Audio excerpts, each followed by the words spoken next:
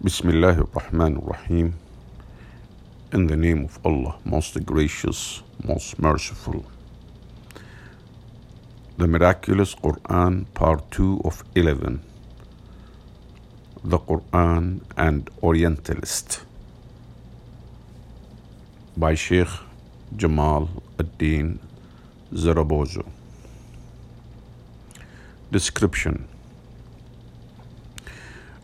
One of the leading Islamic personalities in America, Jamal Zarabozo, discusses the miracle of the Quran as how it played an influence in his journey to Islam. Part 2, a comparison between the Quran and what Orientalists had to say about it. Remember, this article appears in IslamReligion.com and it's the second article in the series, The Miraculous Quran. Studying the Quran in 1976, the Quran versus many non-Muslim writers. You should keep in mind that this took place in 1976. This was before the Iranian Revolution and Islam being plastered all over the media. I didn't know any Muslims at the time. I was living in a relatively small college town, and I incorrectly assumed that there were no Muslims there. Thus, there was no one trying to convince me of the truth of Islam. In fact, I eventually converted to Islam before ever meeting a Muslim, doing my best to learn the prayers from a book written by a missionary, T.P. Hughes, the Dictionary of Islam.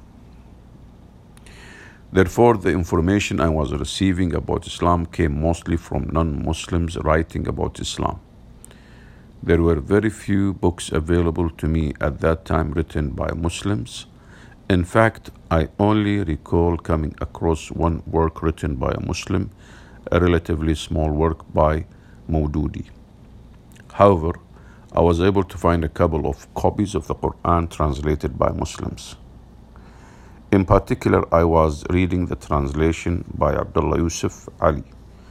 In essence, it was truly the Quran versus a number of works written by non-Muslims.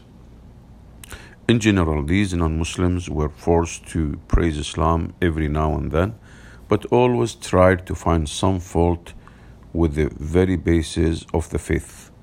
Thus, they came up with many theories about the Prophet Muhammad and the Quran. I would be reading their critique side by side with the Quran. Most of the authors I was reading were clearly saying that the Quran was not a revelation from God, but simply written by the Prophet Muhammad. May the mercy and blessings of God be upon him. Such was the view expressed by Richard Bell in the Quran, translated with a critical rearrangement of the surahs, Arbery in his introduction to his translation of the Quran, Kenneth Craig in the Call of the Minaret ad nauseum.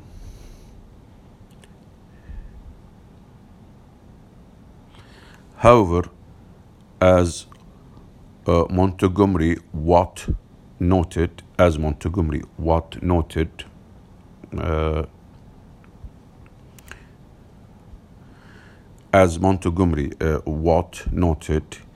this in itself presented a host of questions. If Muhammad were a phony, did he do what he did maliciously? He was not known to be an insincere or malicious person beforehand. What then led to his change? Furthermore, if he did it maliciously, how did he come up with all of the information contained in the Quran, especially while living in a place like Mecca? Did he have teachers? If so, who were they, and where is it documented that he had teachers? To be frank, I was not very impressed with those who claimed that the Prophet had some teacher who gave him all of the information that later made up the Quran. In general, those authors would refer to chance or one-time meetings between the Prophet and specific individuals. Thus, for example, Moore and Margolewith attributed the information found in the Quran to Bahira, who was a monk that the Prophet may have met in Syria during his youth while part of a trading caravan, long before he claimed to be a prophet. Such arguments are flatly illogical and extremely far-fetched. I did not spend much time with them. Some critics were forced to admit that the Prophet Muhammad was known to be an extremely honest and sincere person. They also noted how he did not really materially benefit from his actions, as he continued to live a very sincere and humble life. Therefore, they concluded that he was honest and sincere, but terribly deluded. But still, if he were deluded, where did this information come from?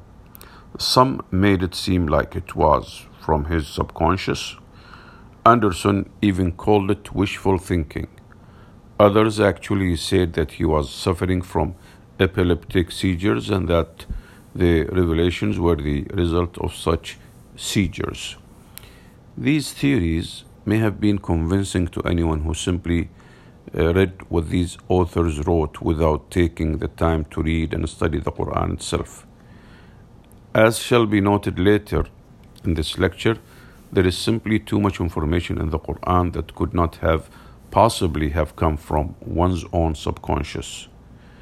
Another common claim that I had read was that the Prophet Muhammad was some kind of nationalist leader whose main goal was to unite the Arabs. Typically, of this way of thinking is what was stated in the New Catholic Encyclopedia. About the age of 40, he received his prophetic call to unite Arabs under monotheism. This approach can be considered more complimentary, as it does not seek to ridicule the Prophet in any way. Yet at the same time, it made no sense to me just on the basis of one reading of the Quran. It is sufficient to note that there is not one passage in the Quran that is addressed to the Arabs. In the Quran, God speaks to humankind or the people, believers and disbelievers. If this book were meant for the Arabs only, why are they never addressed directly?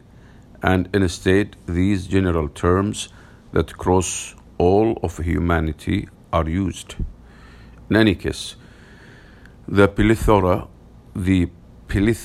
of their different views concerning the Prophet was a sign to me that something unfathomable to those authors had occurred.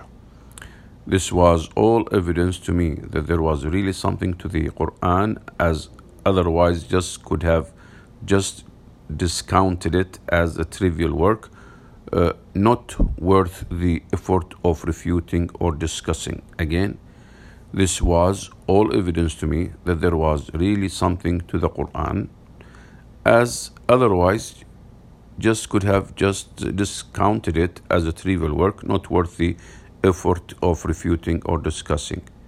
It actually got me even more interested in the Quran. This is something that you will see again later. The works that should have dissuaded me from further pursuing the Quran made me more convinced that I need to pursue it further.